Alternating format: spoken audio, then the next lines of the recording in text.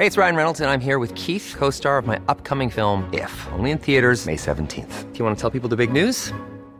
All right, I'll do it. Sign up now and you'll get unlimited for $15 a month and 6 months of Paramount Plus Essential Plan on us. MintMobile.com/switch.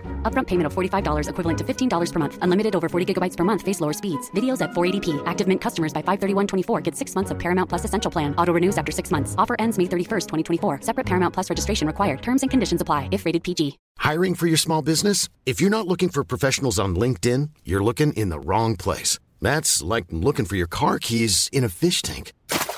LinkedIn helps you hire professionals you can't find anywhere else, even those who aren't actively searching for a new job but might be open to the perfect role. In a given month, over 70% of LinkedIn users don't even visit other leading job sites. So start looking in the right place. With LinkedIn, you can hire professionals like a professional. Post your free job on linkedin.com/people today. Hi and welcome to Thank You Saturn with me, Fern Angel Beattie. Thank You Saturn is a fortnightly podcast on the lesser discussed topic of the quarter-life crisis. Saturn is the teacher planet, taking on average 30 years to orbit planet Earth. By the time it arrives back to the position it was in when we were born, we are expected to have learned important lessons from the first quarter of our life and be on our intended path. If we are not, this age can be difficult, as Saturn forces us to confront our fears, uprooting our lives in a myriad of ways to push us in the right direction. This is not punishment, but tough love, so if we heed its warnings, once it's off on its galactic trajectory once more, we can finally say, thank you, Saturn. I'll take a look at our guests' birth charts to see whereabouts their Saturn is placed and compare the predictions of this placement to our guests' reality.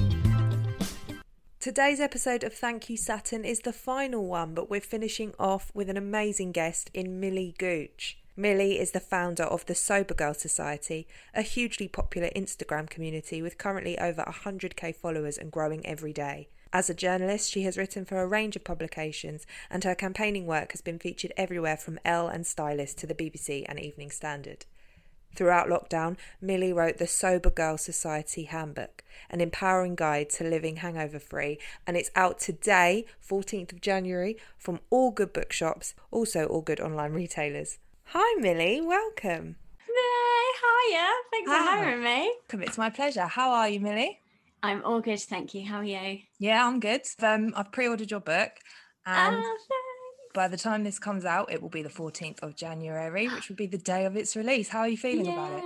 I mean, it's like a complete mix of excitement and terror, if I'm completely honest. Because it's a totally new thing for me to put something out into the world and then to think that's it, that's the final version. Because so much of what I do is social media based that if I change my mind I can delete it, or I can edit the caption. And even when I've worked in magazines, I've mainly done either digital or weekly magazines, so a weekly magazine is in the bin by the end of the week, whereas this feels oh my god, this is putting it out there and I have to stick by these views for the next few years. Do you already feel like you are removed from it? Because they say when someone puts out a piece of work, by the time it's out you feel like you wrote it years ago. Yeah, I can't even look at it because I don't want to look at it in case there's bits that I feel differently about and that I want to change. And I only finished it in July, so that's only 6 months. But I already feel I can't look at it. When I look at it, it makes me feel nervous. And you obviously didn't actually set out to write a book. You were approached, so to have that on you as well, it's a different. You weren't really expecting it. How long did it take you to write in total? So do you know what? I'm probably the only person in the world who actually was grateful for not COVID and everything, but lockdown, because I got the deal in February and I had so many things on. I had I was going on a trip to Sweden. I had 2 hen dos. I had a wedding, loads of stuff. And it was due in July. So I also got called up for jury service as well. No. So I was So I was I have no idea when I'm going to write this book. Really started panicking, got really bad anxiety about it. Because obviously in the meeting, you're just such a yes person. You're yes, of course I can deliver it then. Yes, absolutely. And then I came out and the reality kind of hit me. And I was I just don't think I'm going to get this done with everything I've got on. I started debating not going on the hen do and all these other things that were really stressing me out. And then all of a sudden, everything got cancelled. Jury service, they emailed me and were like, you're no longer required, like due to COVID, like all the flights are cancelled and everything. So from literally February to, or like from March to July, I just wrote non-stop. I'd wake up in the morning, write all day. So it only took me from February to July, but I think had I had all those other things, I think I would have been begging for an extension. So basically you're confessing that you created COVID for your own benefit. Yeah, but then it was weird because then like when this kind of second wave has happened, I don't really know what to do with myself, and I feel like I'm experiencing what everyone experienced the first time. Yeah. I'm like, do I bake banana bread? Like, what do I do? Well, don't hold your breath, because I'm sure you're going to have more to do when the book comes out. Like, this is true. Yeah, enjoy the couple of weeks. So can you just tell our listeners, for people who haven't heard about you, what exactly led you to start Sober Girls Society? I know it's probably your most asked question. Okay, so well, briefly, I didn't really drink before I went to university. I actually didn't like, I wasn't really fussed by alcohol. I used to do like a lot of competitive dancing, so I didn't really like, a lot of my other friends kind of did that 14, hang around in the park, but I just didn't really do that. And then I'm an August birthday, so literally about 3 weeks before I turned 18, like 3 weeks after I turned 18, I went to uni. So I'd like just legally been able to drink, and then got sent off to like Sussex University in the middle of this like Brighton nightlife that was just like beyond anything I'd ever seen before. Like where I live, there's like one pub and everyone goes to that and that's it. Whereas this is like 10 different clubs, like bars, pre-bars, like just everything. And I decided I wanted to work in that industry as well. It was just really exciting at the time. So I kind of got like a few jobs in bars. I started like flyering, and I just started like drinking like my life depended on it. So I'd gone from like no drinking at all to like proper binge drinking 3-4 nights a week. And I think I always say like I never really learned to like drink sensibly, because I didn't have like, you know, one glass of wine with dinner. I didn't like have a couple of drinks at a party. I just went from absolute zero to drinking as many Jaeger bombs as I could possibly fit into my stomach. And then I think because of that, I just kind of like carried on. Even after we left uni, everyone else kind of started getting a bit more sensible, but I just carried on going. And I started working in like fashion and those kind of industries, and they were very like drink heavy, very party heavy. And like I would work with people, I worked in ISA as that like fashion culture of like work hard, play hard. So we would like get there at like 8 a.m, not leave until like 8 p.m, and then we would all go to the bar and get completely shit-faced, and I would end up on a train home. Like I was going from London to Gravesend and I was ending up in like Dover. Like, oh my God. In the middle of nowhere. And I think like as time went on, I started making like more stupid decisions. I started blacking out a lot more. I mean, you were there one time when we were at Pride and I was completely drunk and offending everyone. And yeah, so it kind of got worse and worse and worse. That's when the kind of mental health stuff started. I think I kind of noticed it towards the end of university, but I think it got worse and worse as I got older. So I would like wake up and I would just have this like horrific anxiety of like, what did I say last night? Who did I offend? Where did I end up? How did I get home?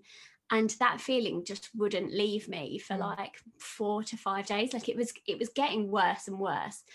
And then I think because of that, I was drinking sort of like slightly more, because we would get to like Thursday, I'd finally feel okay again. And then I'd be like, oh, I know what I'm going to do. I'm going to go out and drink again.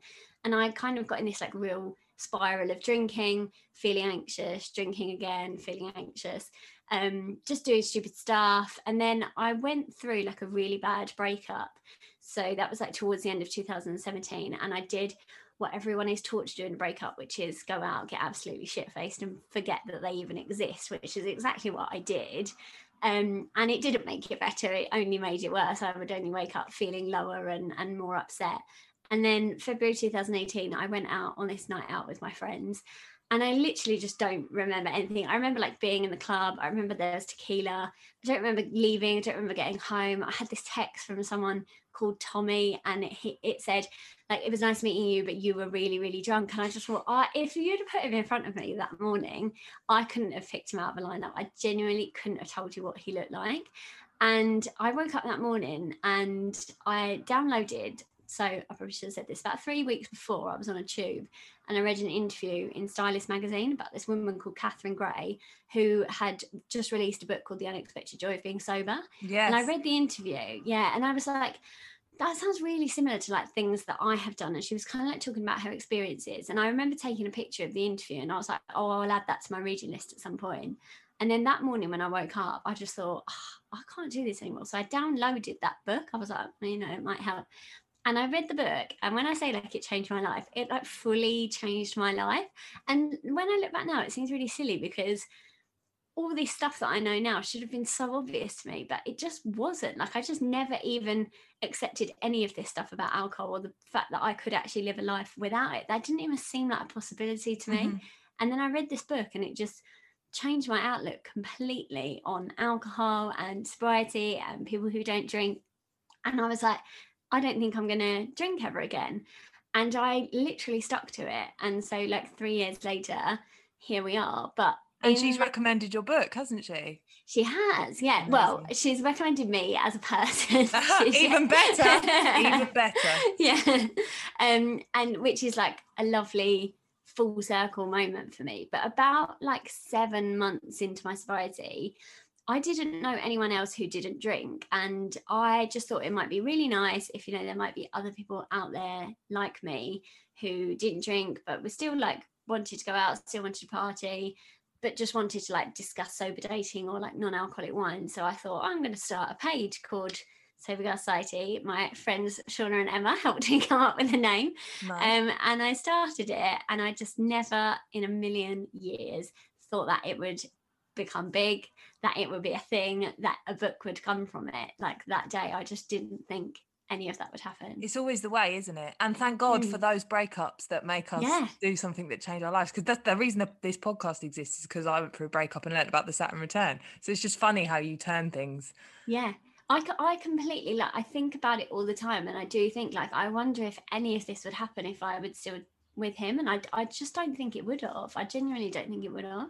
The stuff that you have said, it sounds like if we didn't know like how old you were when that happened or whatever, it would sound like that was your Saturn return, because obviously the Saturn return is something that you're at a point in your life it's normally in your late 20s where you're kind of forced to make a change because you just can't carry on the way you are anymore. So it's interesting when I looked up your Saturn return dates to find out that yours is actually from April 2020 to this month. So Millie is the first guest we've had who's actually going through her Saturn return right now. So what would you say you've pretty much explained it. And aside from a worldwide pandemic, what specific challenges have you faced from April to January, writing your book? And how has that been for you? Yeah, do you know what? This has been like the best and worst year of my life, I would say. So like just before, it was like the week I got the book deal as well, my dad had a really bad stroke. So I've been living at home while my dad's been getting better. And so I've been writing the book like at home. And I think I've had to face a lot this year because my life has been quite like, apart from all the drinking and everything, I've never really I lost my nan a few years ago, but I've never lost someone like really, really close to me, or had to deal with like really, really hard stuff sober as well.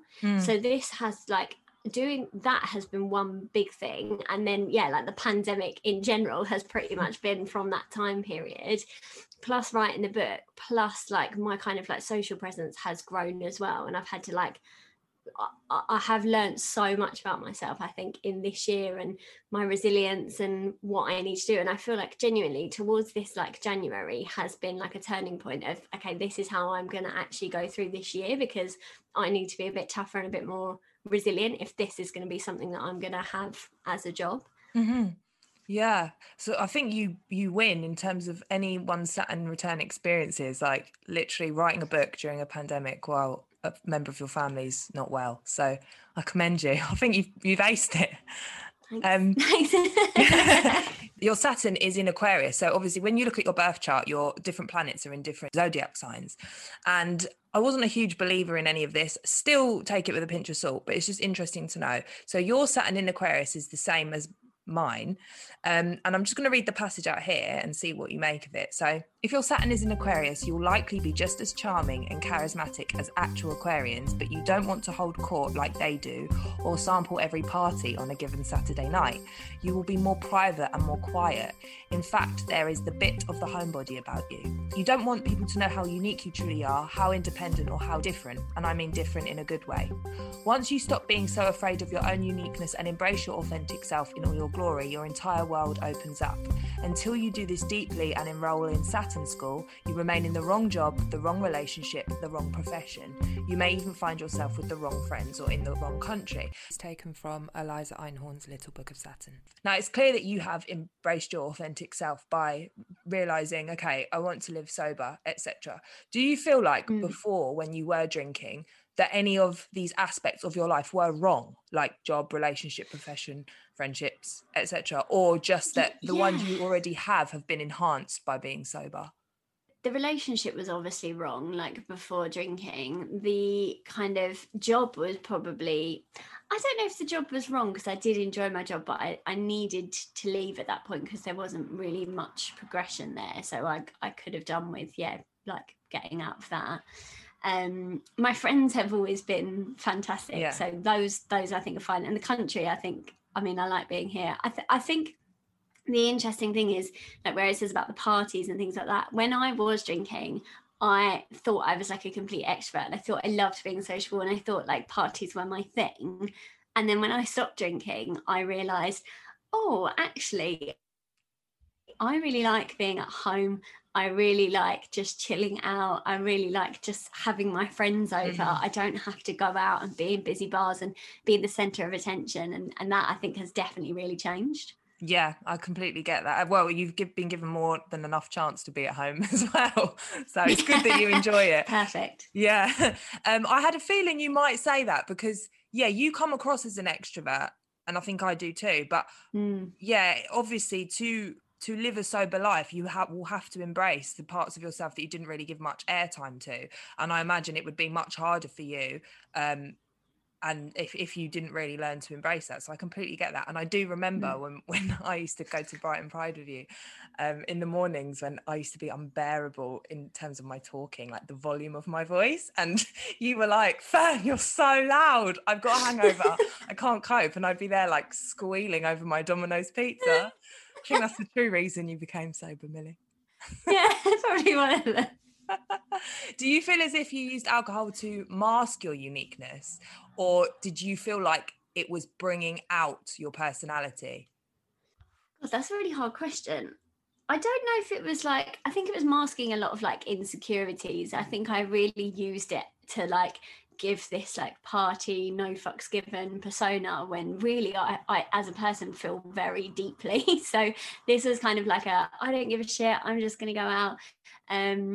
So I think it was like masking insecurities. I don't know, maybe uniqueness, because I do think like some things that I get upset about, other people just don't get upset about. You're not like everyone else, and whereas actual Aquarius wears this characteristic proudly or without apology, you, Saturn in Aquarius, are uneasy about it. It makes you feel uncomfortable and you'd rather pass for normal, even if you and your loved ones know otherwise. God forbid anyone call you quirky, eccentric or weird. In your younger years, you were bullied because of either your fondness for wearing both stripes and polka dots together or for being oddly good at algebra. Remember that Saturn creates doubt and hesitation in the sign it's in.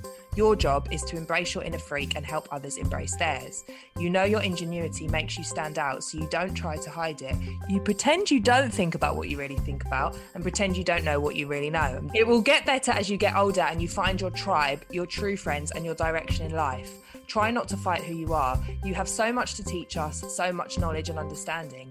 Although you risk being ostracised for being yourself, what's just as likely to happen is that you will acquire not only fans and followers, but also friends galore. And that passage is taken from Eliza Einhorn's Little Book of Saturn. Now, how apt is that? That's literally word for word what's happened. It's very accurate.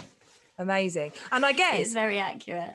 It's, in a way, I mean, this is quite an extreme passage in terms of like, being ostracized and like pretending you don't think about the freakish side of you. But I guess in a way, not so much now because more awareness, but a few years ago you were considered like a bit weird if you didn't drink, which is ridiculous. So if that's the case, you are clearly acing your Saturn return, which would have been previously masked by like drinking behaviors, arguably eating away at the aspects of your personality, relationships and productivity. Did you always intend to help people in this way, and how does it feel?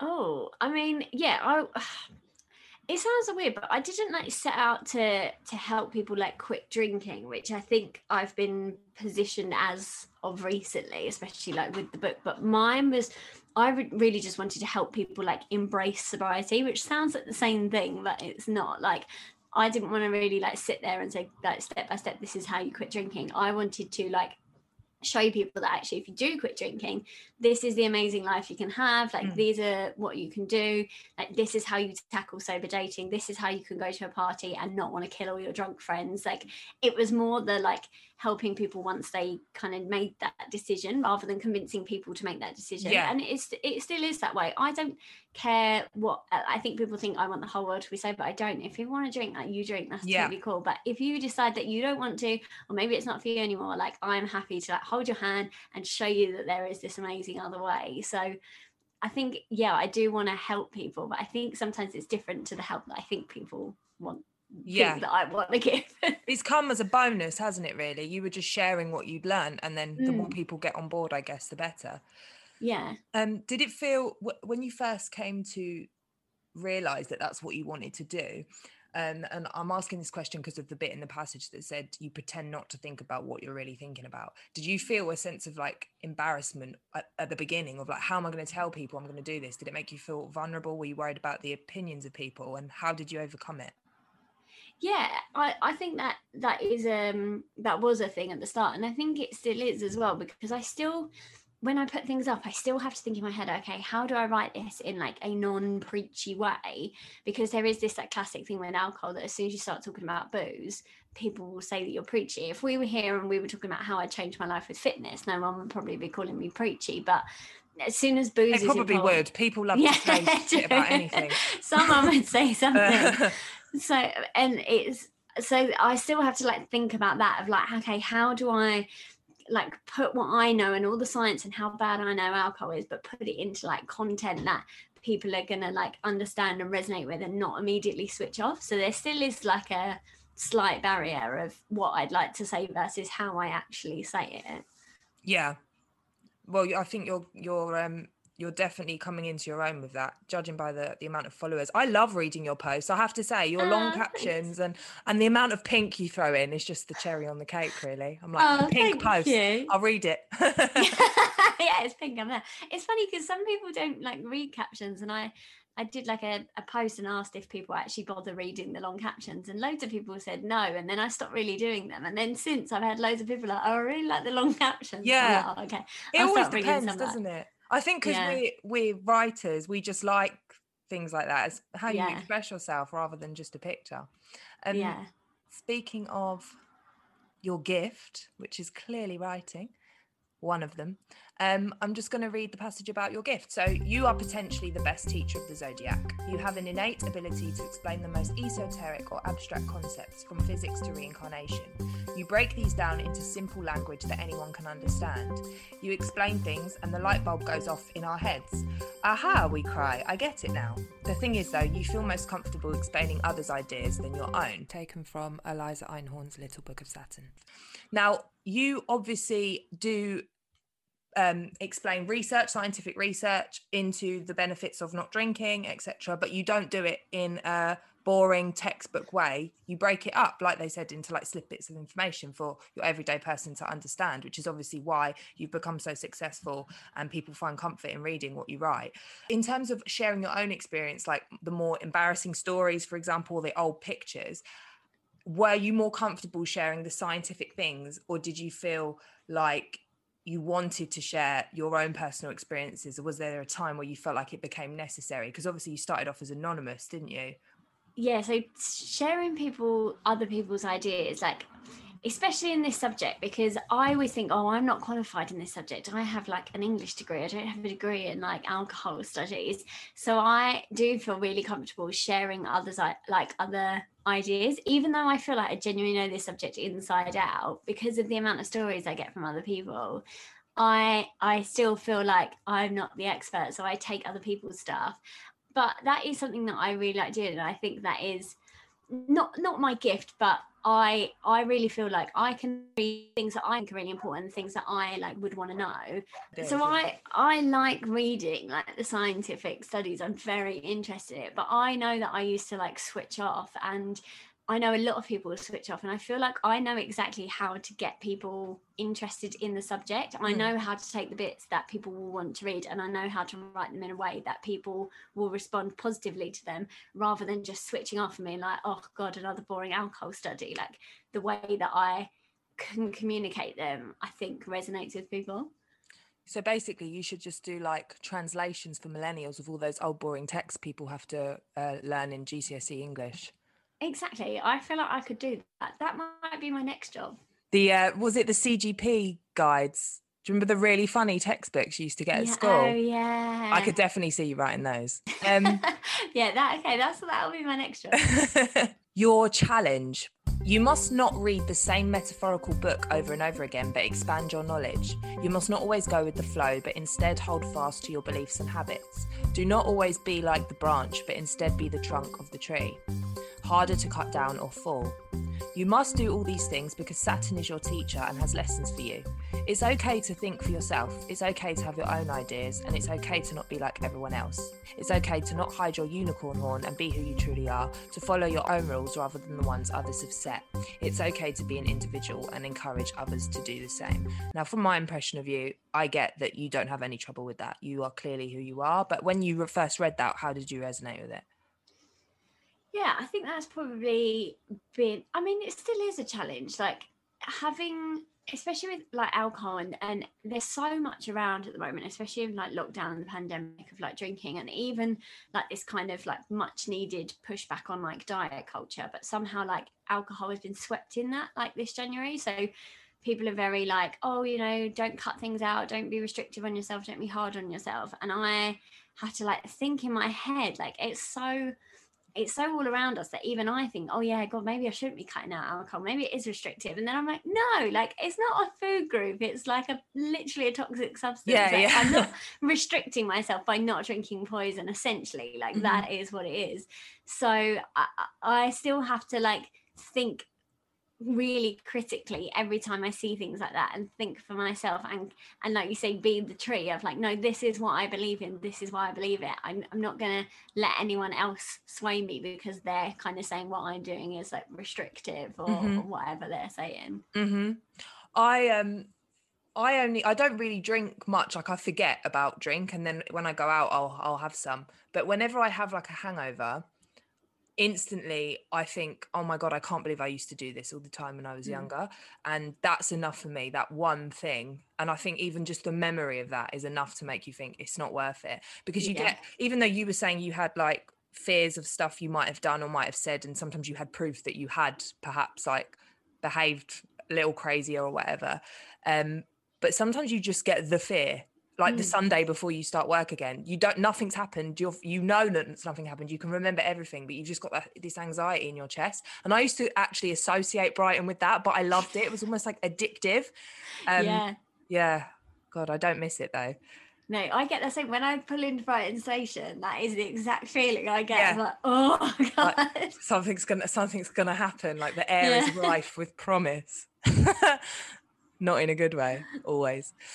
So there's no doubt you're successfully encouraging others to be themselves, be that either following your advice with sobriety or sticking to drinking, as you make it clear you do not judge others for their decisions. You're happy just to raise awareness so people become more knowledgeable about what they're putting into their bodies. In regards to expanding knowledge, as it says, you must not read the same metaphorical book over and over again, but expand your knowledge. I was just wondering, what else is next for you? Is there anything else you wish to learn more about and branch out into? Or is Sober Girl Society your main focus? Because obviously you've already had a journo career behind you, having written for Elle, Stylist, BBC, Evening Standard. Where does your heart truly lie career-wise?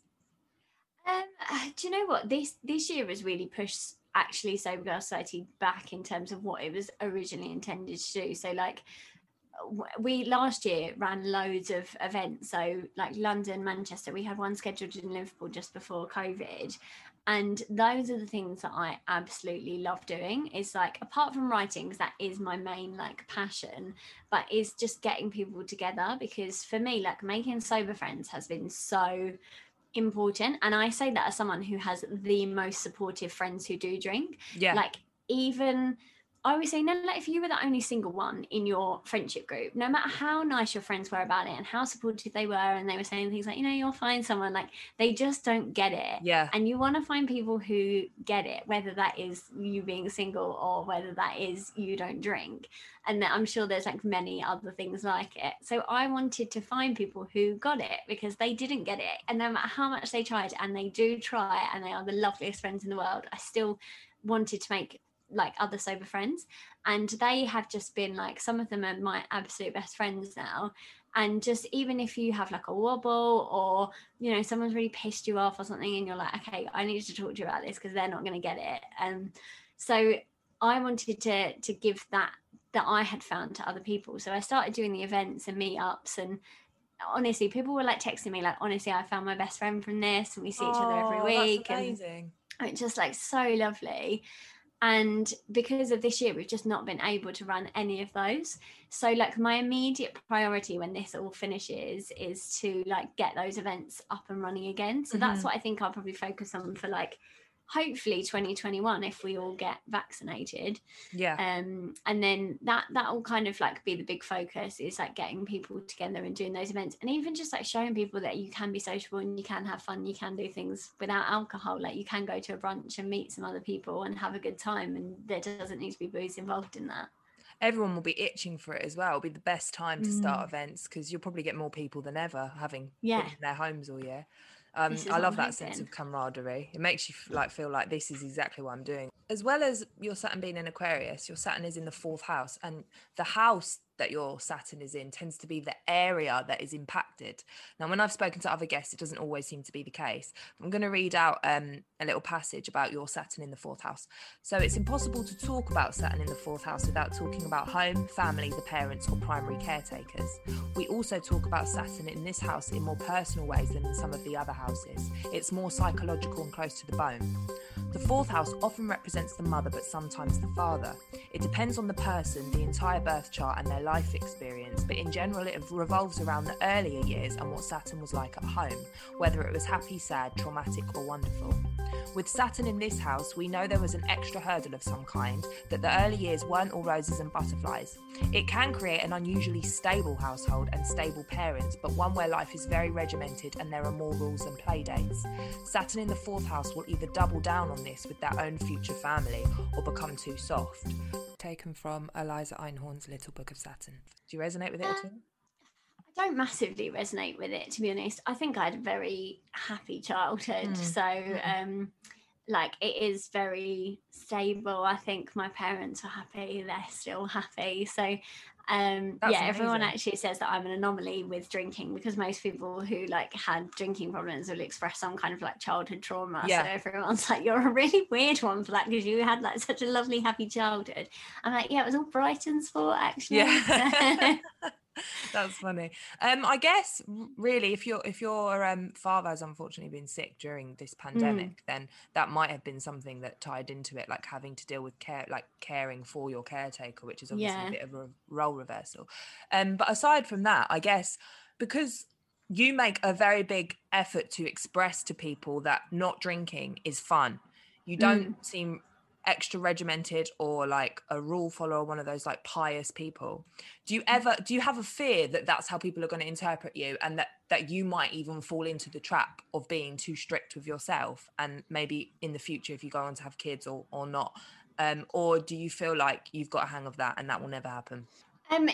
Yes and no. I think I do always worry that people think that I'm like that. Like, when I'm at a party, the worst thing, I've been to like a couple of parties with my boyfriend, like, well, not lately, but like last year.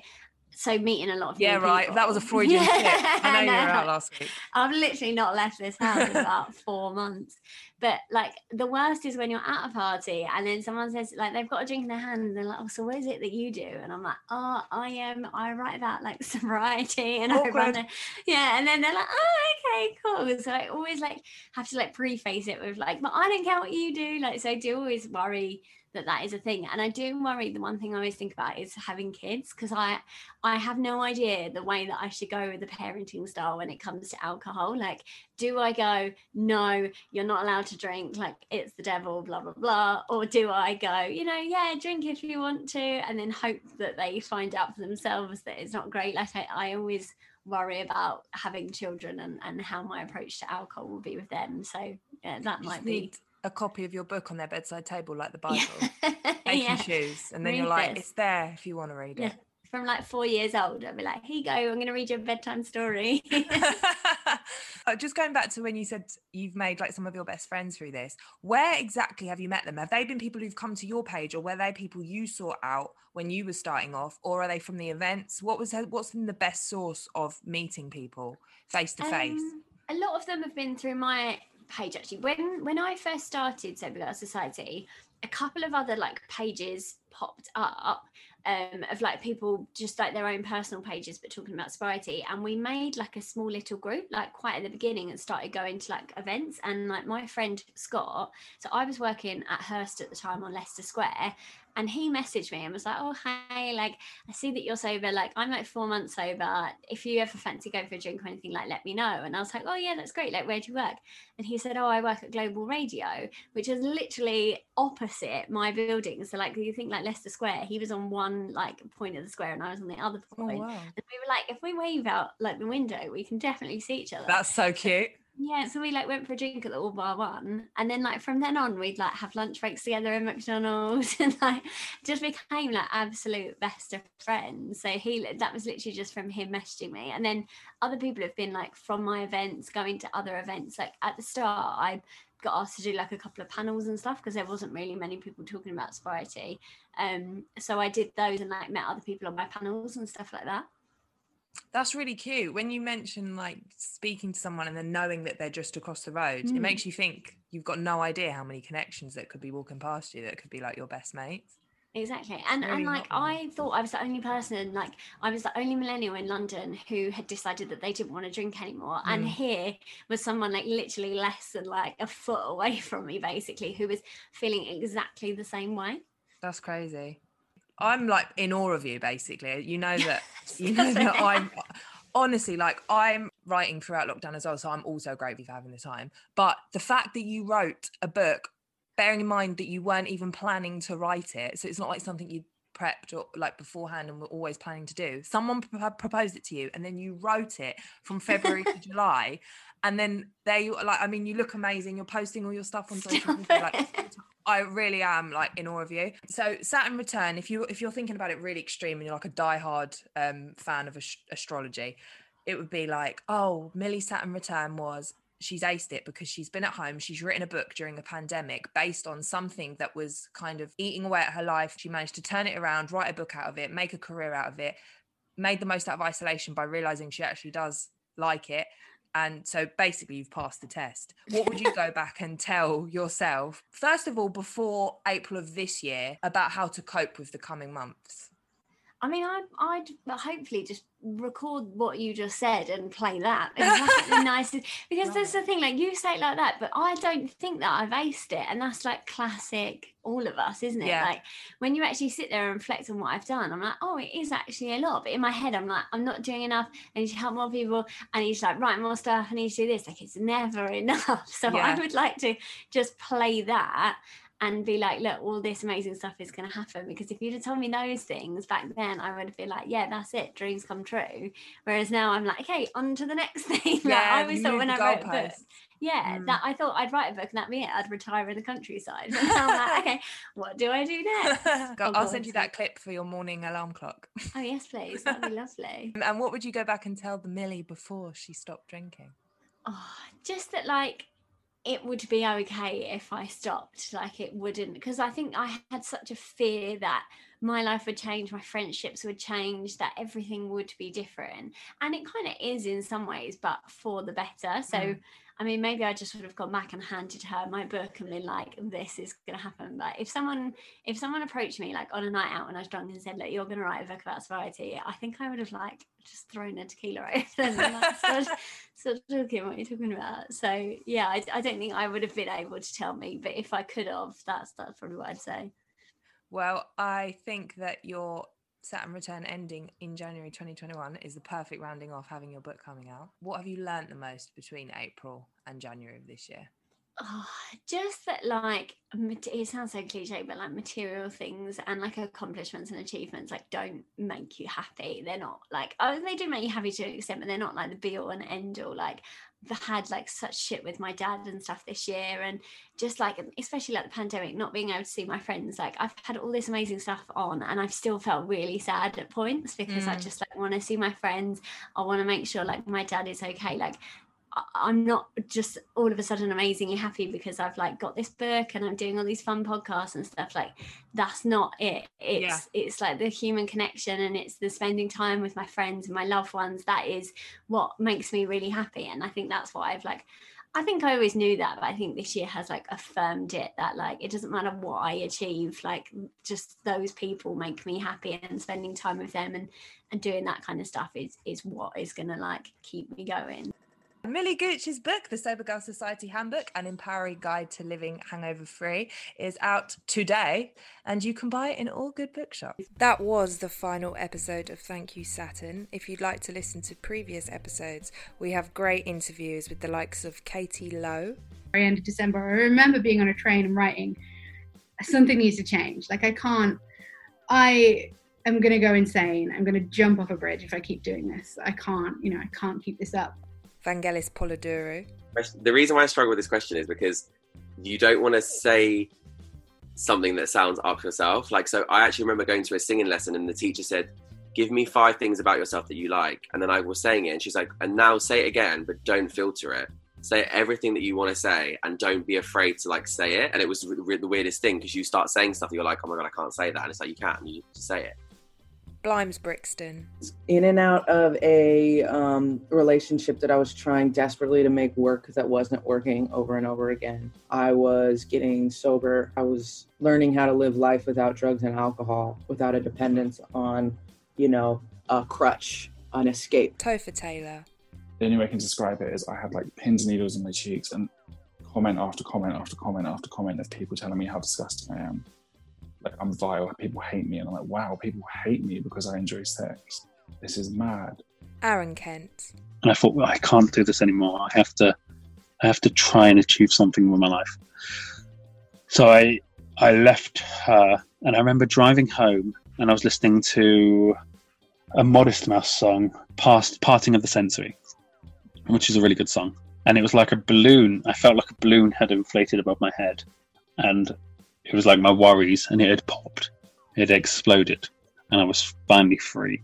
Arrows. I met my 3rd girlfriend, and I was just like, I think I want to date all of you all at once. And so then I told everybody, and everybody was down, and I had, for the first time in my life, in December of 2018, 3 girlfriends at once. And Lizzie Hills. But I think in just my life, I was just having that sort of funny 5 minutes of like, is this it for me? Is this what I'm happy doing? Is this who I'm happy with? Is this where I'm happy living? I was just kind of a bit, I don't want to use the word angry, but just a bit out of sorts.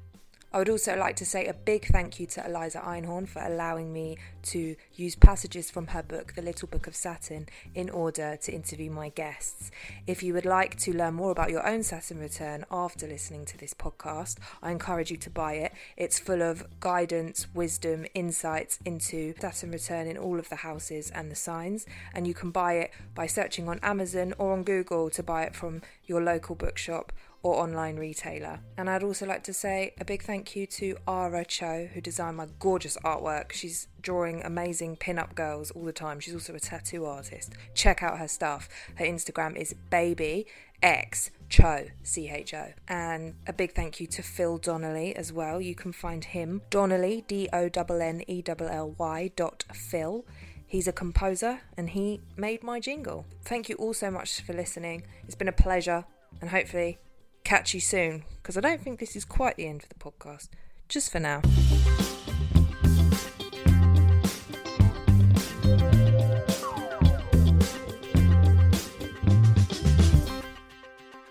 If you have enjoyed this podcast, please like, share and review. Thank you.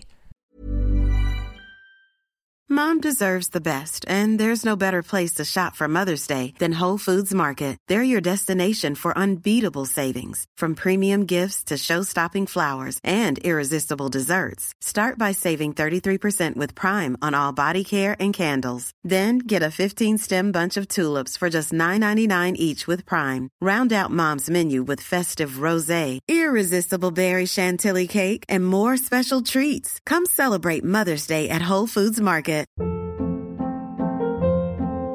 Hold up. What was that? Boring. No flavor. That was as bad as those leftovers you ate all week. Keke Palmer here, and it's time to say hello to something fresh and guilt-free. HelloFresh. Jazz up dinner with pecan-crusted chicken or garlic butter shrimp scampi. Now that's music to my mouth. HelloFresh. Let's get this dinner party started. Discover all the delicious possibilities at HelloFresh.com. Planning for your next trip? Elevate your travel style with Quince. Quince has all the jet-setting essentials you'll want for your next getaway, like European linen, premium luggage options, buttery soft Italian leather bags, and so much more. And is all priced at 50 to 80% less than similar brands. Plus, Quince only works with factories that use safe and ethical manufacturing practices. Pack your bags with high-quality essentials you'll be wearing for vacations to come with Quince. Go to quince.com/pack for free shipping and 365-day returns.